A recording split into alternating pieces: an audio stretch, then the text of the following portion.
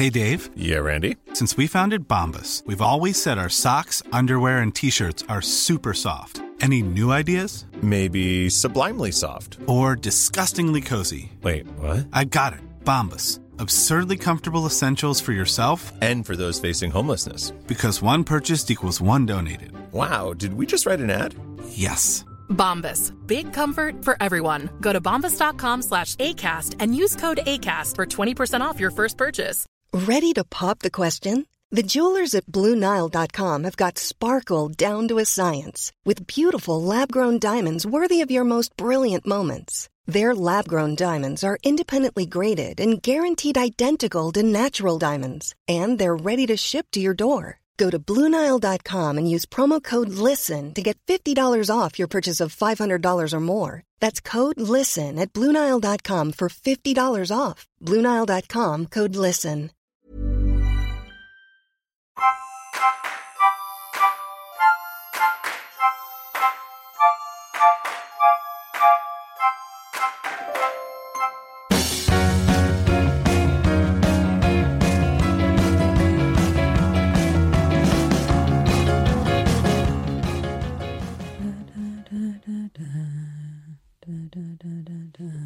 What are you singing? Oh, nothing.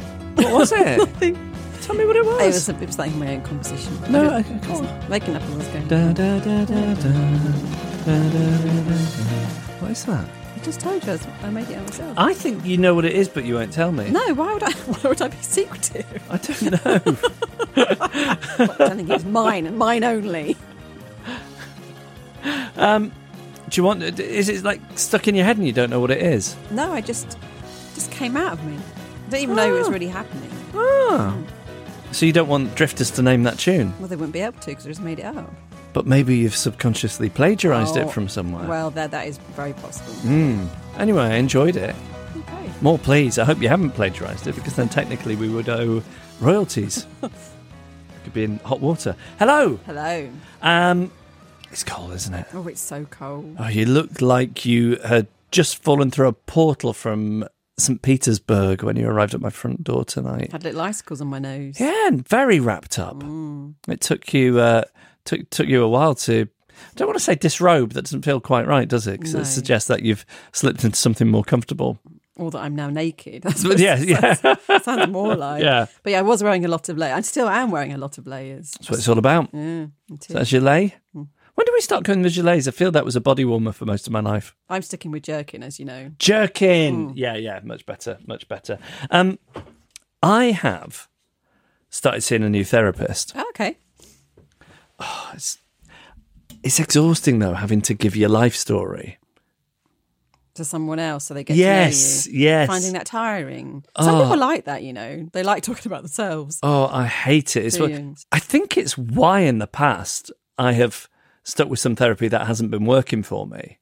I'm lucky because the last bunch I did was good, but there's definitely times in my past where I've gone week in, week out rather than face having to go through the bullet points. I'm bored of my own life. Right. I've lived with it. Yeah. It's a very old story to me.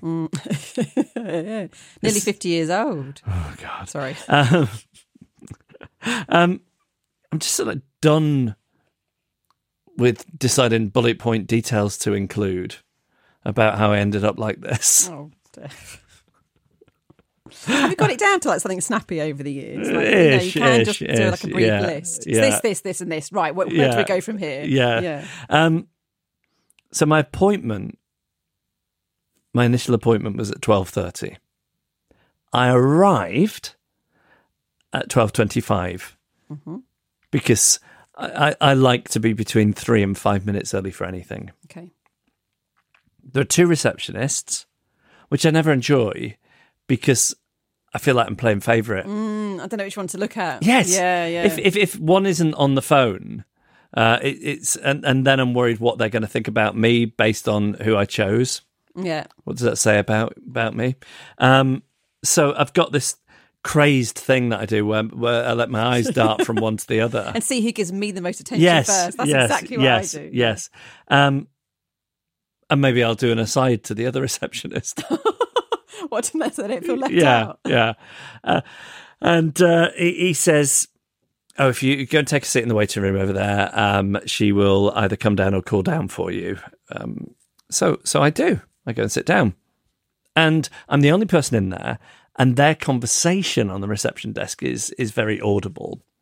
And it seems like they've got a meeting coming up with a supervisor, and they've got some stuff that they want to bring up about how that place is being run. Oh, okay. So it's quite an impassioned workplace conversation. 12:30 comes and goes. Then 12:35, and I'm thinking therapists tend to run to time. You could be having a major breakthrough and sobbing, and they'll say, okay, well, that's it for this week. So that tends to be how it goes. But sometimes there are extreme circumstances. So I think 12:35 was still in the window here. And then it gets to closer to 12:40, and I don't know what to do, because if I go to the receptionist and say, oh, just a reminder that I'm here for my appointment, I feel like I'm, I don't know, casting shade, is that a phrase? Yeah, throwing shade on their professionalism as receptionists. Yeah. But at the same time, I definitely haven't heard either of them make a phone call. Right. But these days, surely a lot of that stuff is done by email. Mm-hmm. So I just sit there. It gets to 1:45, and then I check my email, and the therapist said, oh, if you're downstairs, you can come up, What, they emailed you? Yeah, because that's her only way of getting in touch with me. Even though she's got two receptionists. Yes, but I think what the truth of it was, those two receptionists were so consumed with their impending powwow that they weren't looking at their emails. No, this is bad. I know. So then I go up go up to the third floor where the therapist room is, and I don't want to throw them under the bus, but I also don't want her to think that I am a latecomer. No, of course I'm a punctual person. You are. And it's because I want people to like me and think of me as a punctual person, somebody that doesn't consider my own time more valuable than other people's. Mm-hmm. So I say, oh, was it? I was actually a bit early. And she says, oh, that's strange. They're usually very good on the reception. I said, oh, they're excellent. They were excellent. It wasn't them. But it clearly was. It was them. Yeah. Clearly was. And then I made this big point of saying, what I just said to you, I said, I'm habitually punctual.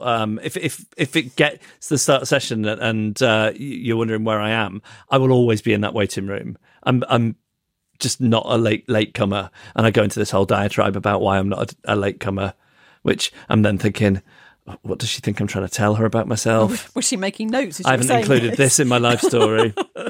So that was my first appointment. Then I went back for my second appointment today. Okay. Got there 3 minutes late. Oh. It was awful. I was stuck here recording something. I couldn't leave until the recording had finished because it was like a sort of as live thing. And I'm looking at the clock and I'm thinking there's no way I'm going to get there in time. And I'm so anxious because I've made this big song and dance about how I'm a habitually punctual person. So now I'm worried that she thinks I'm some kind of compulsive liar. A latecomer and a liar. He just makes these things up about myself to seem interesting and decent and punctual. Have you done much playing with ChatGPT? I know I had a little text exchange with you about this. I think it's exciting, and you've got your side hustle. I wondered if it'd be useful for that. Have you played with it much? Yeah, I've been using it. Yeah, it seems very interesting. Can you just explain to people what it is if they haven't? So it's an AI thing.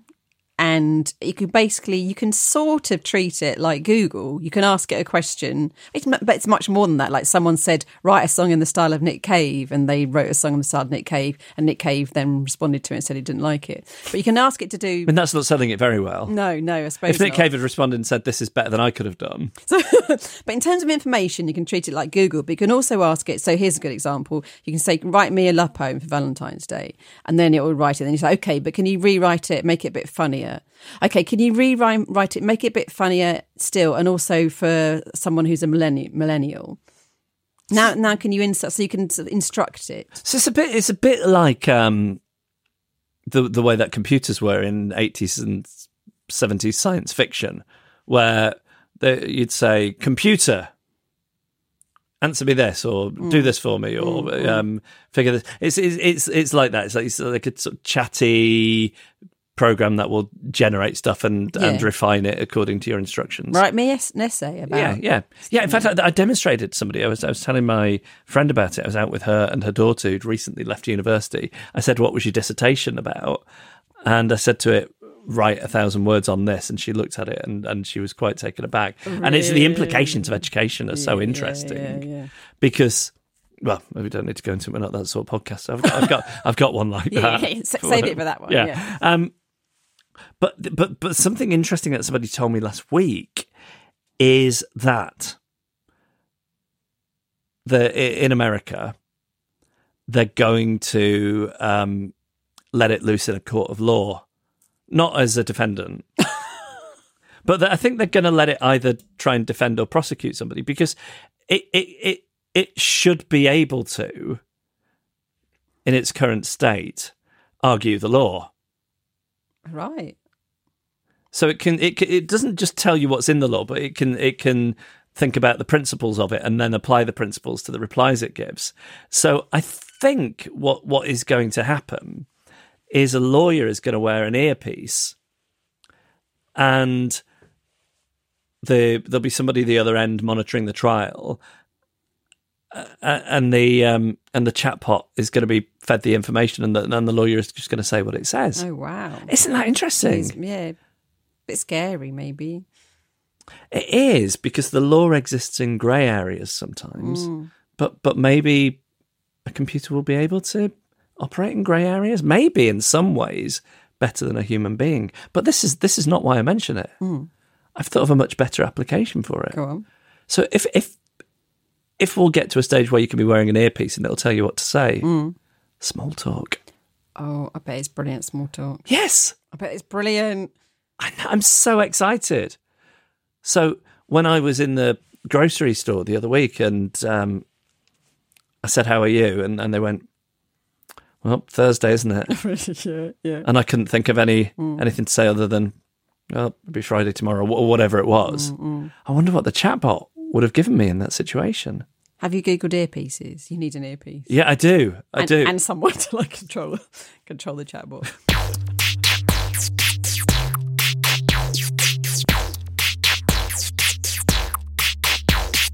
All right, shall we hear from the drifters? Let's. First one is from Al. Although not a drifter myself, I am married to one of your people, Grand Chancellor Sharon Martin of Jizzy the Rat fame, and have become an avid fan of the podcast. I shouldn't have included that bit, sorry. I have previously... Why though? Why though? I have previously written into the GLAP clinic about going up and down shopping aisles and refusing to be intimidated by my nasty neighbour who is ignoring me, and I've even sent in the occasional provocation for Sharon, of course. I wonder if you're a little bit of denial about how much of a drifter you are. Maybe, yeah. I have, however, never before felt the need to write in about any of my cringeworthy experiences until now. Oh, one of us. One of us. The story starts some 9 years ago when I used to work for a public regulator and was leading a small team researching and writing a quite high-profile national report. As part of the quality assurance process for the report, we had a steering committee made up of some of the most senior people in the organisation and a few outside experts. This steering committee met every 3 or 4 weeks in the lead up to the publication of the report itself.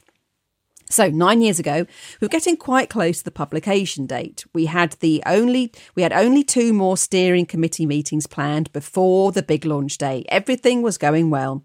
Wanting to impress my bosses, I always tried to be full prepared for each steering committee meeting, working through scenarios in advance and thinking ahead about the likely questions I would be asked, and having some hopefully clever or at least credible responses ready. Now, at this penultimate steering committee meeting, there was one question I was very confident I would be asked, but which I did not at that stage know the answer to. So I had what I thought was a simple holding reply. The answer to this question, if asked, was to be something like, "Not a problem, Jane is on the case." Now, I should pause at this stage to explain that Jane was a member of the team. She was also a very shy, reserved and quite religious person, easily embarrassed, but also incredibly good at her job. And I wanted to make sure the steering committee gave her due recognition for her contribution to the report. Being shy, she was often overlooked. Anyway, along comes the steering committee meeting and the question I was expecting arose, to which I then responded in a confident, almost arrogant fashion. That really shouldn't be a problem. Jane is on the game and will feed back to us at the next meeting how she gets on. I then continued to talk about the report, unaware of the small but important mistakes I had made in just one word. After a minute, I could not help but see that certain members of the steering committee were barely able to contain their tears of laughter, not wanting to embarrass Jane, I presume, while Jane herself was bright red and trying to sink further into her chair. After my mistake was explained to me, I apologised profusely to Jane, but the damage had been done. From that moment on, any problem the research team had could apparently be addressed by Jane's on the game or some other form of reference to a street worker. Did not help that Jane had an element of rhyming slang. Now, perhaps not related to this issue, but I was made redundant from the organisation within a year of this incident, and so did not have to be constantly reminded of what I'd said. Or so I thought until last week, when I had a reunion Christmas meal. And the first thing that was said to me when I sat down was, "So Al, any people on the game at your current workplace?" Some mistakes are sadly never forgotten. OK, wise Baroness Jennifer. My podcast app randomly goes back to an old episode. Today I got to re-listen to episode 79, where Annabelle talks about her worry that in the future, probably now, when children might bully her on play dates. This basically happened to me at my son's 8th birthday party. I'd booked a party in a local trampoline place. I'd bought the standard party package, but felt the need to buy a slushie for each child was not what I wanted. I mean, kids and slushie on a trampoline. But then you get there, they put in front of you the slushie, and then all you have to offer is 2 jugs of squash. My kids and most were okay with this arrangement until one kid arrived and demanded slushie. I was doing all I could. Maybe later, blah, blah. My non-drifter husband is off with the kids bouncing and I left with my very much drifter friend. We could not see this child down. Whilst we fumbled trying to understand how the slushie worked, how to pay, etc., slushie demanding child took matters into his own hands and just filled his squash cup with slushie. The party organiser then came over to move us to the party area. I have never been so thankful to see a teenage party organiser, then so scared about our ill-gotten slushie. What did I do? Adopt port protocol and move everyone along to the party area. But yes, I do have sleepless nights that trampoline place will find out about the stolen slushie. In fact, contemplating next time I go, buying one extra to make up the difference. I have just something like this reminded me of it. I got Eve, who babysits for Gene sometime, to come over tonight and put him to bed while we do the podcast, because he's not been falling to sleep so easily recently. I mean, basically, he's found a way of keeping me in his room for longer, right. And it was starting to impact on the podcast. And she's having a birthday party at the weekend, and I made a joke about not being invited. Oh no! And oh God. And I'm now worried that she thinks that I want to go to her birthday party. And can we just say how old she is again? Like 17. 17. I right. said I'll bring a keg and some heroin.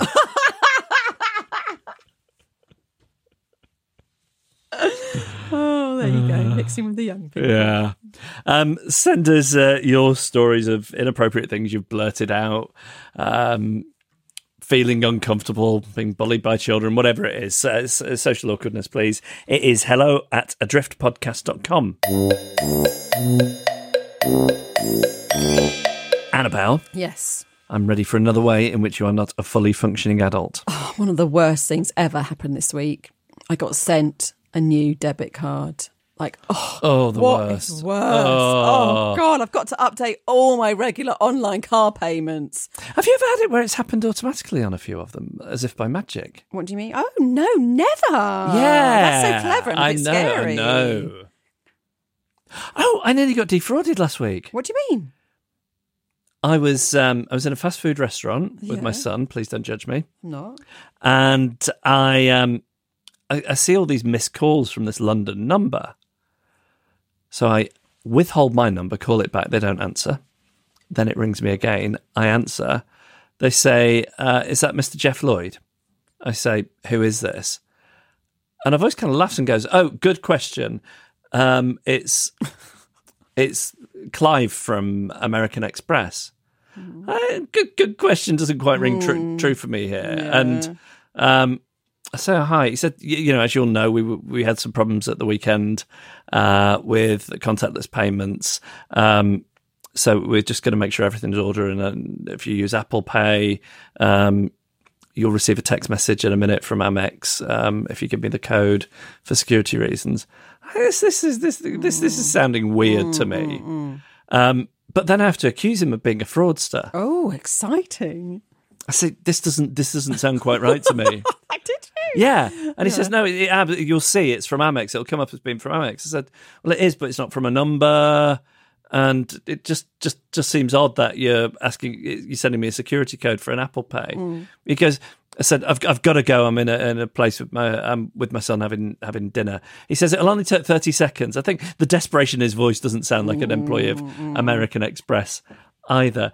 And I say, I've got to go. He says, no, we need to do this for security reasons. I say, I've got to be honest with you, this sounds like a fraud. And he's going, no, honestly, it's not a fraud. Oh. Again, I'm thinking, this isn't the script that they're given. No. Honestly, it's not a fraud. They're not. There are steps you go through, like, well, what you can do to, Yes. Yeah. Oh, wow. Yeah.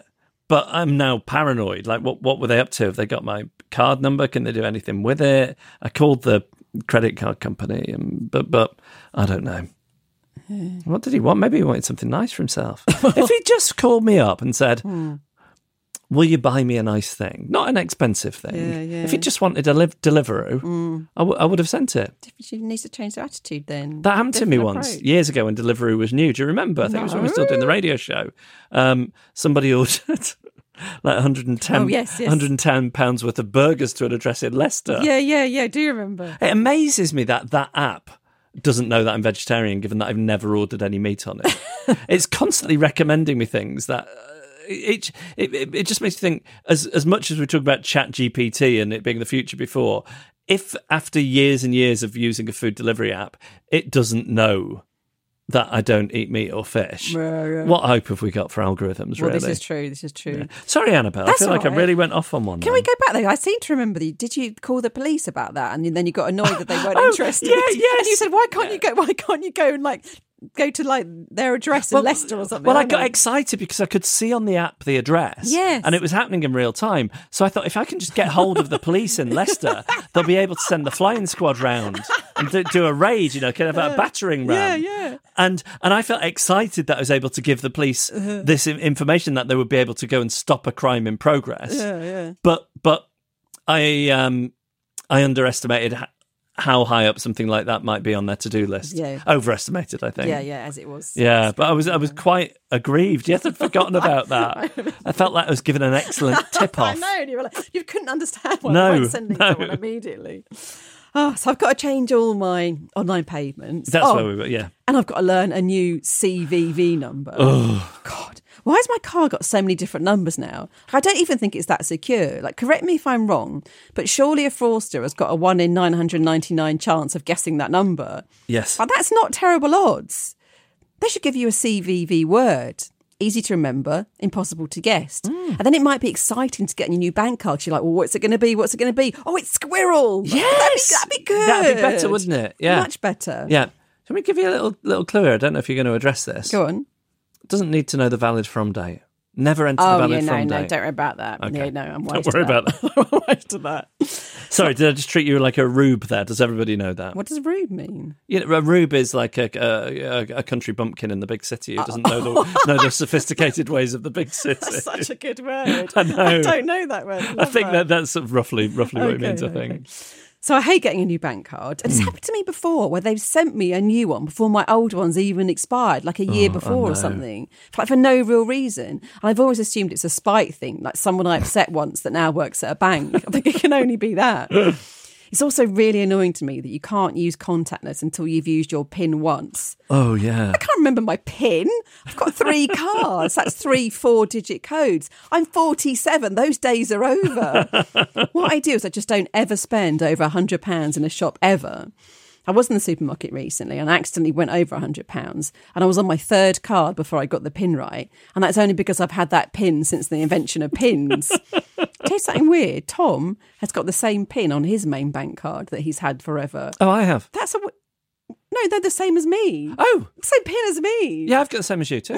I don't know. Is it? Hang on. What, so coincidentally, yes, the two of you had the exact same PIN number? For our first ever bank card. That's quite weird, isn't it? Yes. Yeah, that is. Oh, it is it's quite like weird. a 1 in 10,000 chance. Well, yes, 1 in 9,999, as it turns out, yeah.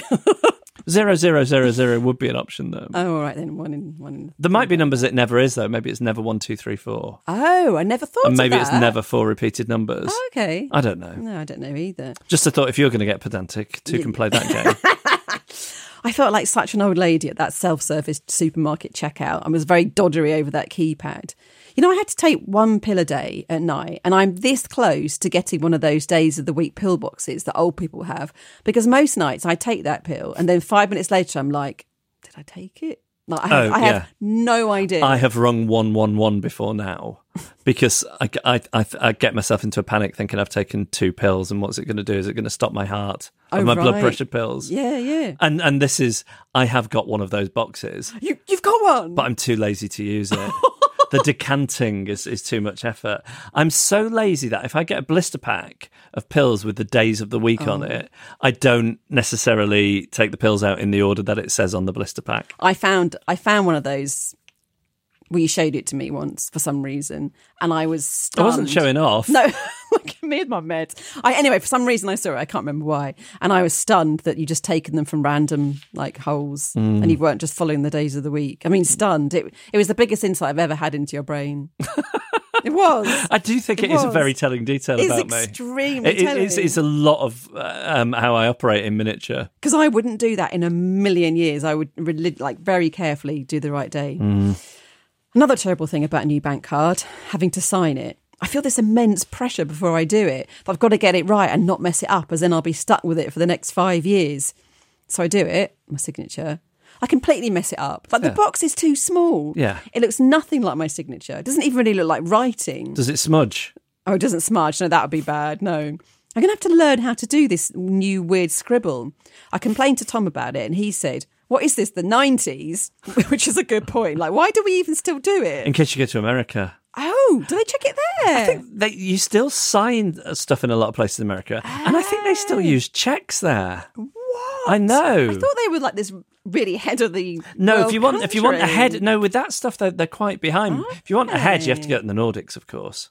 Oh, okay. What are they doing there? Just you can pay with cards everywhere now, pretty much. It was like that in Sweden 15 years ago. Okay. They're always, whatever's going on, they're always ahead. They'll be doing the fingertip thing soon, where they're like the chip in the fingertip thing. Yeah. Or you'll be able to breathe on it. It'll know your personalised bio thing. I was thinking, because we don't really do signatures here, I was thinking, am I showing my age again? And most people just leave it blank because you just don't need to do it. I leave it blank. Oh, right. So people do just leave it blank. But I have had people check it in America and then say, oh, your signature's worn off. I can't accept this. And then you just sign it in front of them.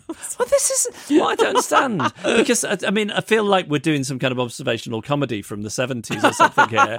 When you get an access card, when you get your first access. But who is checking your signature? Has anybody said, this isn't a good likeness? No. No, they're surely not. And it all reminds me of when I first got my bank card, because do you remember when developing your signature was a thing? When you're young, you do that thing where you'd what's my signature going to be? And you sort of practice doing it. I don't think young people do that anymore. Because I remember it feeling really grown up. We could shout Eve up if you want and ask her. Oh, she's still here. Oh, she might have gone by now. I don't know. But it's actually quite strange when you think about it, having a special way of writing your name, but that's not actually very much like your real handwriting. Because to be a really grown-up signature, it felt that it shouldn't look like your writing or your name, really. Yes. My first one, I did the A for Annabelle as a small A, but big. And then I joined it up to the P. And I kept that for years. Now it's just a capital A and a squiggle. But I just did it before 5 times, and every time looked completely different. Like I've lost the ability to do a signature the same. Oh, yeah. Occasionally I'll write a letter, and sometimes I'll go through multiple pieces of paper because I don't like the way that I've signed it. A typed letter, but then I've signed it at the bottom. I think it's a dying art, along with the autograph. Like people just ask for a selfie now, don't they? It's so upsetting, isn't it? Because I really love thinking about the first autograph, the first time someone did it, the first time someone met a famous person and something in their head said, ask them to write their name down. It just feels like such a weird thing to do. I was asked for my autograph once. Somebody had come to visit the radio show. They asked me to sign their London A to Z, which shows how long ago that was. Worth millions now. Although if something weird did happen and I became hugely famous, the only way I could see that happening now is if I became a serial killer. But anyway, if that did happen, nobody would believe it was my autograph because it looks nothing like anything else I've ever written. So sorry to that person.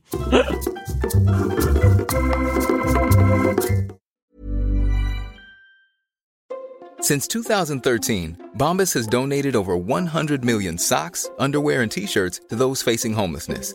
If we counted those on air, this ad would last over 1,157 days. But if we counted the time it takes to make a donation possible, it would take just a few clicks. Because every time you make a purchase, Bombas donates an item to someone who needs it. Go to bombas.com/ACAST and use code ACAST for 20% off your first purchase. That's bombas.com/ACAST, code ACAST.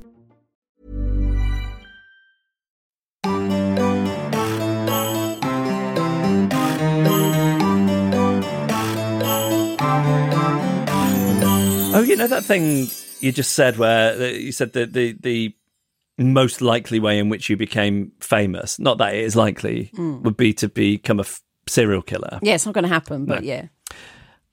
Jean said, and I know this is a bit kids say the darndest things, Jean said something to me in public the other day, which is by far the most embarrassing and excruciating thing he has ever said in a public forum. And I didn't know what to say. Okay. And we were on a tram and it was somewhat quiet, but there were plenty of people around. And apropos of nothing, we've been sitting relatively quietly. Apropos of nothing, he went, well, you're famous to me, Dad. As if I'm this dad who is just like lamenting not being famous. Why did he say that? I have no idea what made him say it.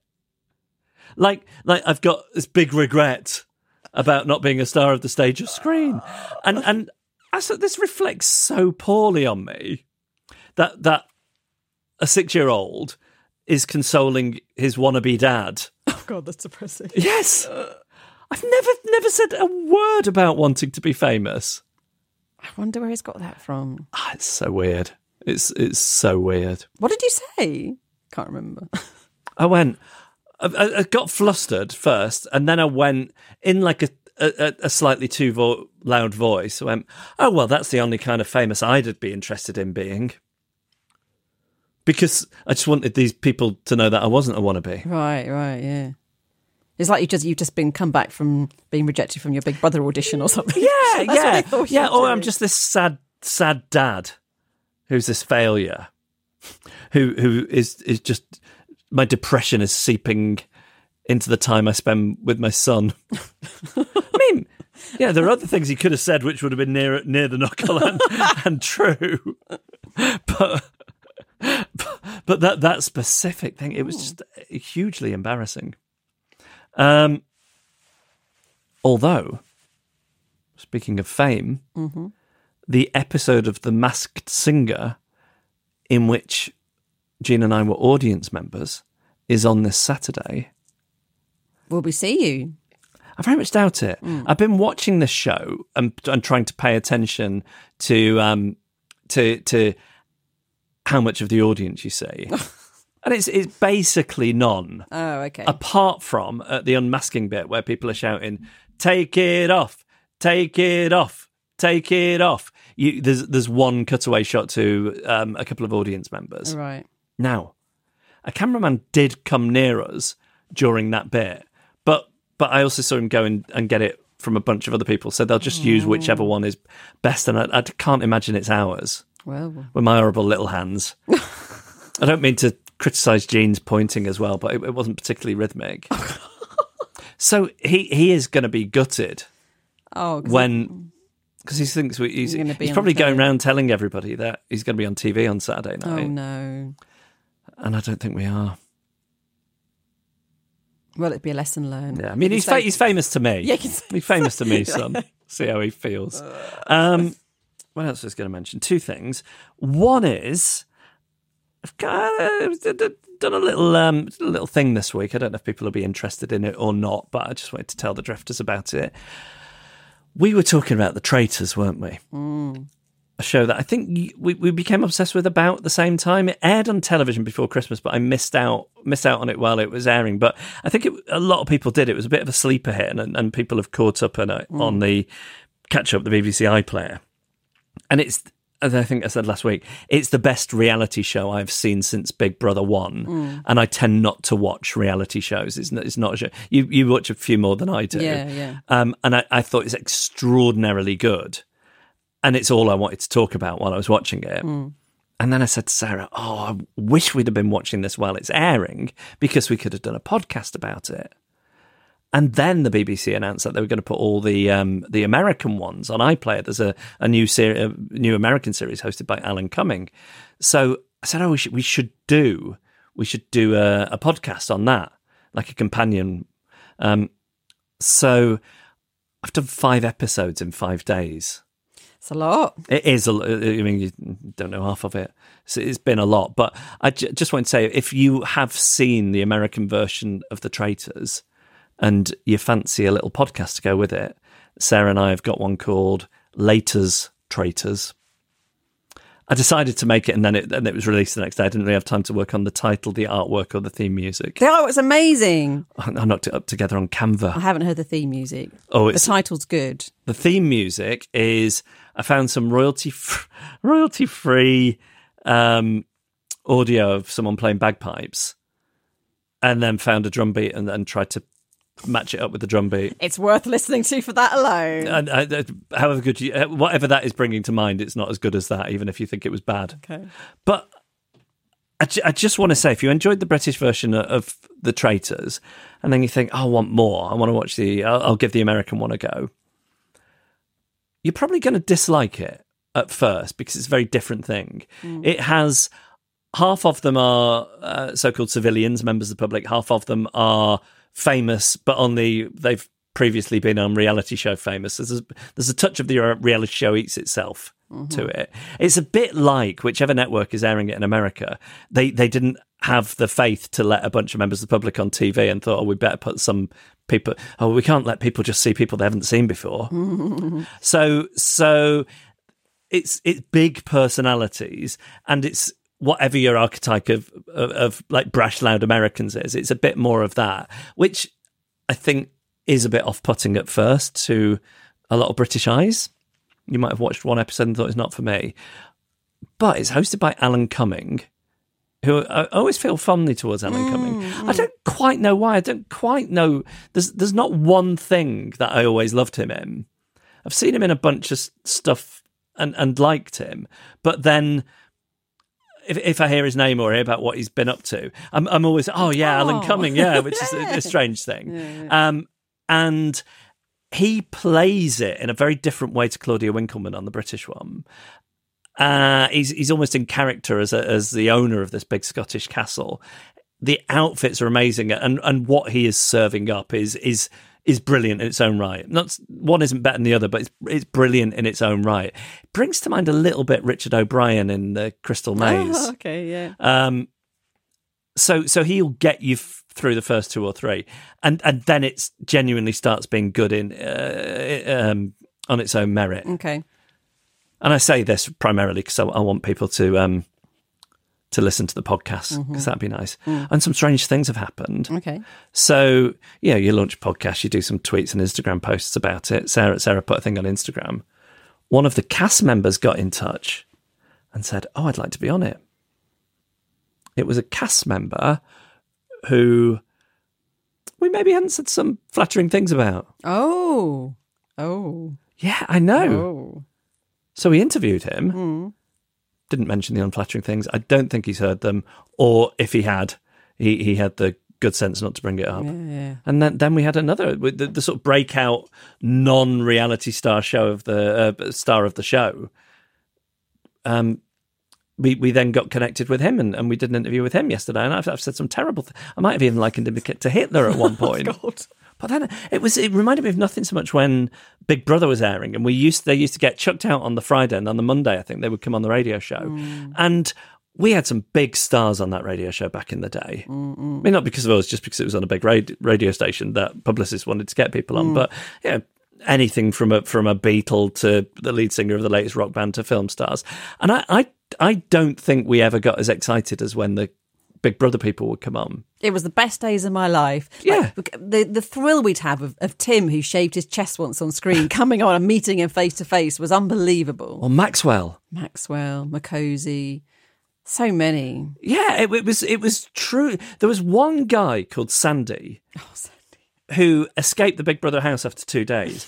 And I was so obsessed with him that I think I got you to send letters and gifts and try and we sent him a hamper or something. Yeah, we sent him a gift and a note begging him to come on, and he did politely decline. He did respond, but yeah, refused. We were obsessed by Sandy. Remember Alex? Oh, Alex Sibley and lovely Adele, who's now on Radio 1. Yeah, and I remember giving her life advice about that relationship with Alex Sibley.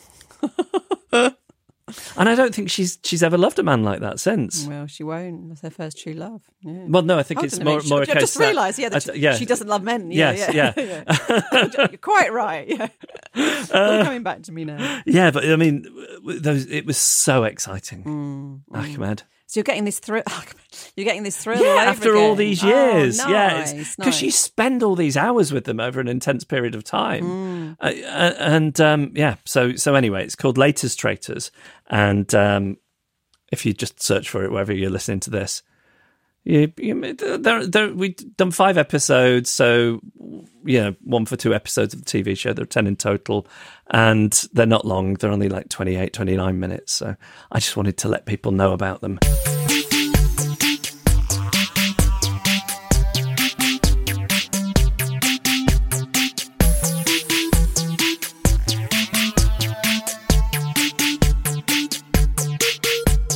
Quandary Corner at the Glap Clinic here in Problematic, Annabelle. Yes, Lord Mistress Sharon says, our garage and driveway is around the corner from our house, and next door to the garage and fence is the neighbour at the back of our house.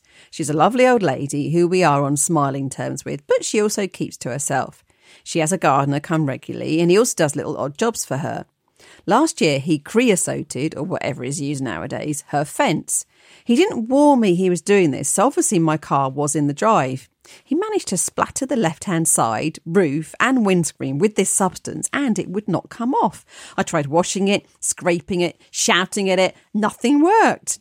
I stewed for a day or two, fully intending to ask him to sort it out.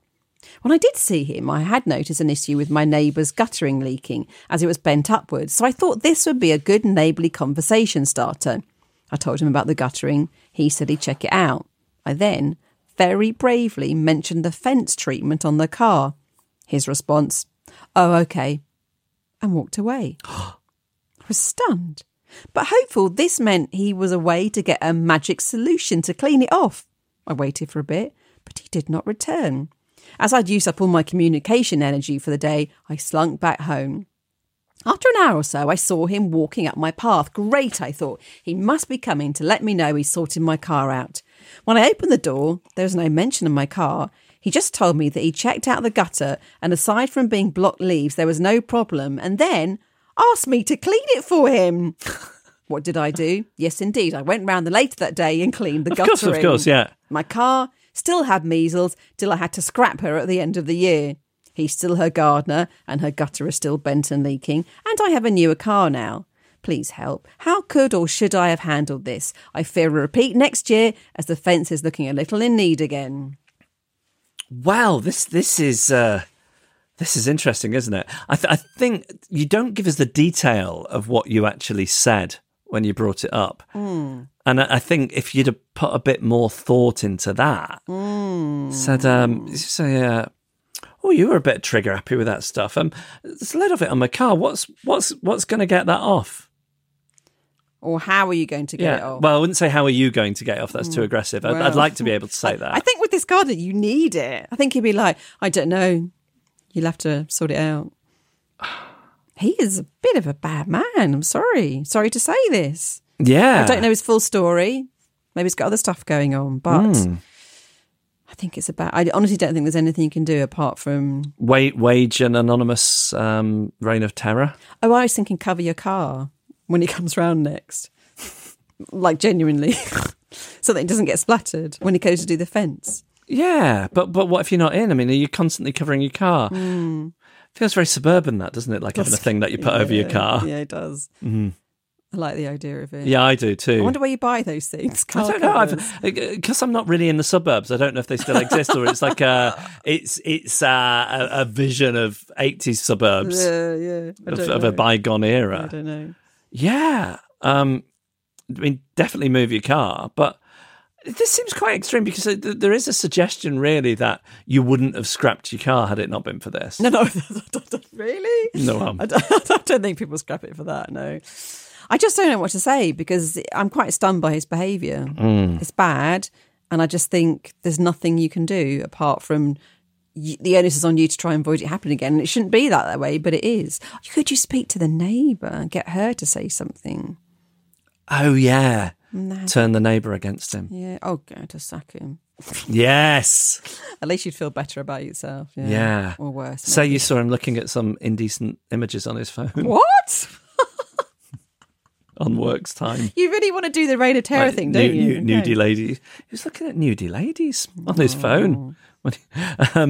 She'd be all shocked and saddened. It's probably her nephew or something. Oh, God. We just don't know, do we? I think you're just going to... I think definitely... I mean, I would... I think the thing I would do in this situation... So if I feel helpless in that way, I will just tell as many people as possible about it in a can you believe this happened, in the hope that it'll get back to them, or that it will slur their good name in some way. Okay. Right then, next one. It's from Catty. I love dogs. Catty. I just thought, do you know what I really love is the Catty Roll Company. Very nice. Yeah. I had a Catty Roll for ages. I don't think I've ever had one. No, I have. I have once. I'm sure I must have forced one on you. You know, when I really like something, say, "Oh, you've got to try this. It's so good," and then you would have had to, because I put so much pressure on you, pretend that you liked it more than you did because I need a big reaction. Maybe. This is sounding like a familiar scenario with me. I don't know. Maybe I loved it. I don't know. I can't remember. This place, the Catty Roll Company, and it was on Deliveroo for ages and Uber Eats. And it still is, but it won't bring it to my house anymore. But my house hasn't moved. Why is that? I don't know. Is it me? I don't know. It's probably you. Yeah. It's probably you. Okay, Catty. Katty. Oh, not Kati. No. I love dogs and live near a beach in Ireland, so regularly meet happy-looking dogs when out walking, which is a wonderful and joyous thing. What is the etiquette when the dog comes up to say hi, and I want to say hi to them, but don't necessarily want to drag the owner into it? They may not want to, particularly when it's a man on its own. I don't want them to think it's all about them, not the dog. I wonder if others have this dilemma. As you are, or were, sorry to hear about Leica, RIP, dog owners, this must happen. Would love your thoughts. So I think as a dog owner, I feel nothing but joy. I would feel nothing but joy and pride if somebody made a fuss of my dog. Yes, and it happens less as they get older. Because I think it sort of reflects on me in some way. Like it's like if somebody tells me what lovely manners Jean has, which rarely happens, but there's nothing more you want to hear, is there? And it's a bit like that with your dog. I think if somebody else showing an interest in your dog is good for your self-esteem in some way, but you don't. It's a little boost of something. This is the ideal scenario as a dog owner. Yeah. I want someone to come and make the biggest fuss ever and say, what a beautiful boy, wonderful, well-behaved boy, fantastic boy. all the whole conversation directed at the dog. Don't even acknowledge me. Yes. So that's my dream mine too. interaction. Mine it's like too. It's like the sole focus on the dog. And it's like I don't Yeah. exist because all they care about is the dog. That's, yeah, I'm so happy. I can just give a stand there with some warmth and friendliness, but not have to say anything. Yeah. So is there supposed to be something where you're supposed to ask someone if their dog's friendly, or is that just if you've got a tiny toddler with you? Oh, yeah, I do. That's a good point. I do have a bit of an issue with people with kids. I think people should muzzle. They should muzzle any dog that isn't. I think people should teach their children not to touch a dog they don't know. Yes, I teach Jean that. And because my dog doesn't like being touched, really. Especially, like you. Especially... You've modelled that behaviour for it. Especially not by children who kind of like bat him around the face rather than let him swim with their hand first. So, yes, I don't want you to touch my dog. I should have said that first. Don't touch my dog. Don't go in his face, but make a fuss from a metre distance. So like the old social distancing. Yeah, metre distance. Don't acknowledge me. Make a massive fuss. Yeah. That's brilliant. But don't touch him. Please don't touch him. And don't ask me if he's friendly, because, yeah, he is friendly, but probably not to you. Sorry. Is that what you say? I tell you what I say. I say he is friendly, but he's also quite anxious, which is true. Oh, yeah. Can I just throw out a quandary while we're here? Yeah, do. And it's not quite a social etiquette one. It's like I genuinely have no idea what to do with the particular situation. There is a smell in our living room. You're trying to find like some work person to come and fix anyway. Well, well, exactly this actually. Carry on. So it was really bad before Christmas, and we thought we had narrowed it down to the cellar, to the crawl space. That's a word that I never heard, but I seem to find it on a lot of websites these days. What is a crawl space? It's if you imagine the foundations of your house. It's the gap between the bottom of the foundations and where the floor starts. So it's not a full cellar. It's like a little. Do you see what I mean? It's about that big. Does every house have underneath one? your floor? Well, what do you think's underneath your floorboards? I don't want to sound like an idiot. Yeah. Just thought it was the earth. No, there's the foundations. I don't know what I thought. It'll be the foundations. I have never thought about it. Right. And there's a gap between the floorboards and the foundations. Yes. Okay. Yeah. I think that's anyway. So I thought it was, but I can't quite get in there. But I managed to clear some stuff out of the cellar and pull a panel off and get my head in and shine my phone torch. I couldn't see anything. It doesn't smell like. In my Googlings, I thought, could it be a dead mouse? That's what but I'm thinking. it's not that. It's not that. It doesn't seem to match up with the way people describe that smell. Oh, okay. The thing it smells most similar to is if you forget to take washing out of the washing machine, yeah. which suggests some form of dampness. But then it seems to be emanating from part of the house where there would be no reason that would be the first point of entry for some water. And you would see it. You'd see the dampness. Yeah, and I haven't seen any dampness. Well, this is a mystery. So is it drained? Like, you could get a washing machine down there. Is it something to do with the drain? No, so I wondered that, because we've had problems with that before now, but that's been fixed, and there's no wetness behind the washing machine. Well, so I really don't know what to do here, because what I want is somebody like the child catcher from Chitty Chitty Bang Bang, with a very fine, or I've forgotten what the lead character in Patrick Susskind's Perfume was called, but somebody with a very finely attuned nose for household smells to come around and not only be able to say straight away, oh, that's ... but be able to follow their nose and say where it's coming from. Well, that's not something you're going to find in the Yellow Pages, is it? No. So who do you? Who do you? If there's a bad smell in your house, what do you do? Yeah. I just don't know. I don't know who I would call. But I can't be the only person this has ever happened to. No, surely not. So what do you do? That's my quandary. Okay, well, maybe someone will let us know. I hope so.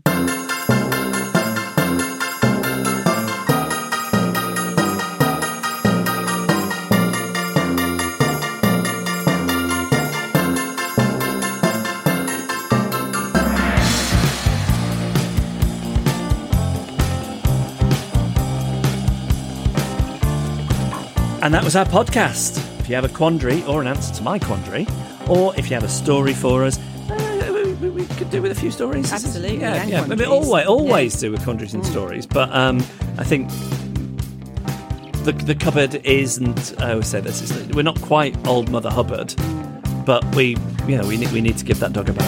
We do. Give that wolf a banana. So, the email address that was. Did that just sound like I said a really weird thing? Yeah, it did. I did, but it's not just me losing it and saying random words. It was the Norwegian entry in last year's Eurovision Song Contest. Okay. Jean was really into it, so we've watched it many times. Okay. You know when something feels like a familiar frame of reference to you, but nobody else would know it? It's one of those. So yeah, it's hello@adriftpodcast.com. Thanks to Man and the Echo for the backing music, and to Emily Harrison for the incidental music. Carla Gowlett took our photos. Kim Rainey designed our artwork. And that really shouldn't be a problem. Jane is on the game.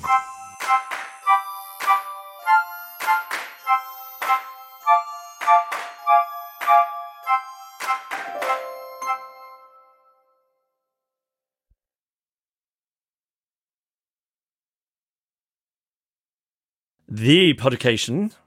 Don't know what that "the" was. It's very theatrical. Yeah. It comes from Rebecca, who says, "Hello, Annabelle and Jeff. Hello. I'd like a Podication, please, for my son Ezra." I like the name Ezra. Yeah, it's nice, isn't it? It's great, isn't Yeah. it? Of course, it's an anagram of Eraz or Ares or Rays. Oh, yeah. It's like playing Boggle, isn't it? This.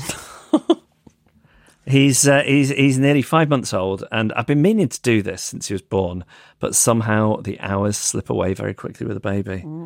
They do, and the rest of your life, I think. First, I am a second-generation Annabelle and Jeff listener, making Ezra a soon-to-be third-generation. I'm very tired, and I think that's the reason why I just felt a little bit teary. Oh, you just wait. Oh, really? Well, I mean, knowing you. Oh, God. Oh, no, I'm a bit sleep deprived and I'm on the verge anyway. Oh, God, okay. As a child, Pete and Jeff were a staple of car journeys with my dad. Later, I turned back to Jeff and Annabelle of my own volition. That's amazing. You've had something foisted on you by a parent, but then you went back to it. To combat homesickness when I moved to France for part of my degree. Discovering Adrift was like seeing an old friend. Isn't that nice? It's lovely. I think like seeing an old friend who's let themselves go. Yeah. Oh, have you seen what's happened to them? Oh, no. Anyway, to the Podication. Our journey to becoming parents was tough. 6 rounds of IVF.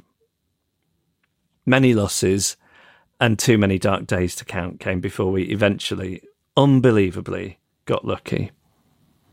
Well, we both know what that's like.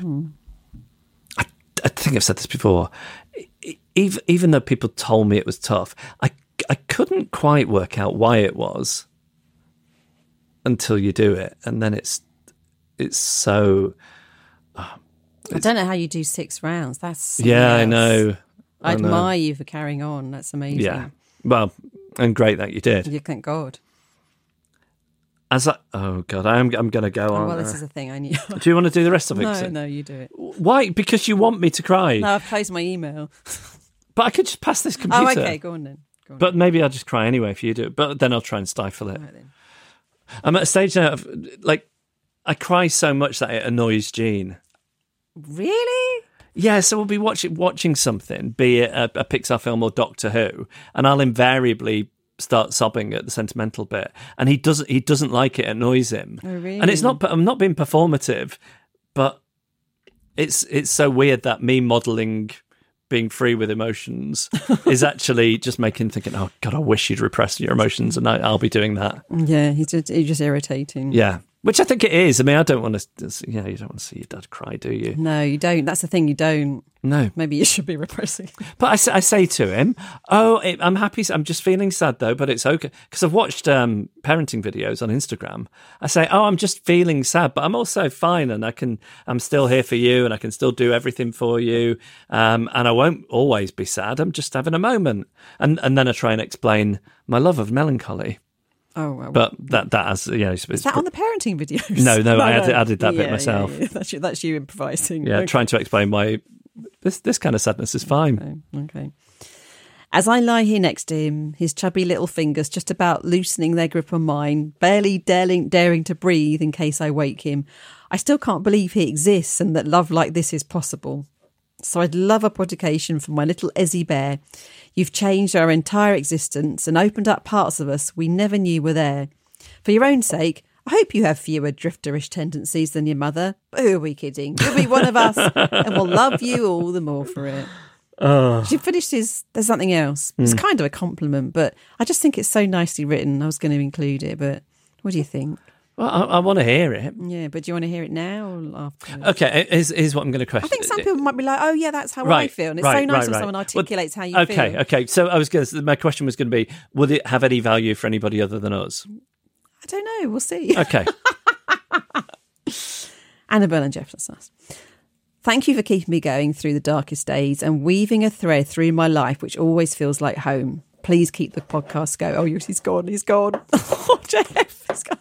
Oh, it's so lovely. That's why I wanted to include it. I just thought, that's such a lovely thing to say. And I kind of get that feeling, not for our podcast, but other podcasts, that sort of feeling, that constant. Yeah, the sort of continuity of stuff. Yeah.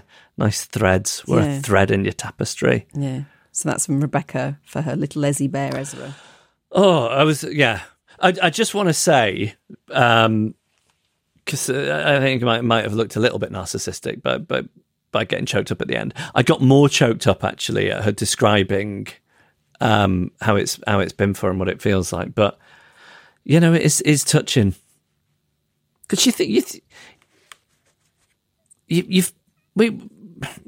think what you do is inconsequential, and it is, right? It's completely inconsequential. But we're all inconsequential, really. But then just somebody saying, you were this thing in my life. It's nice, isn't it? It's very nice. Even if the world would be fine without us. It'd be handy if there are a few more people saying that, because then we could monetize them.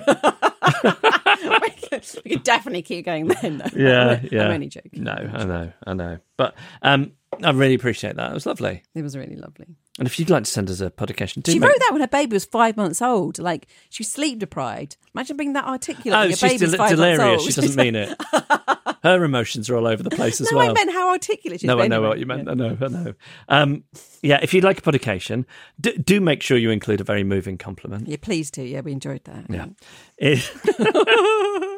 It is hello@adriftpodcast.com.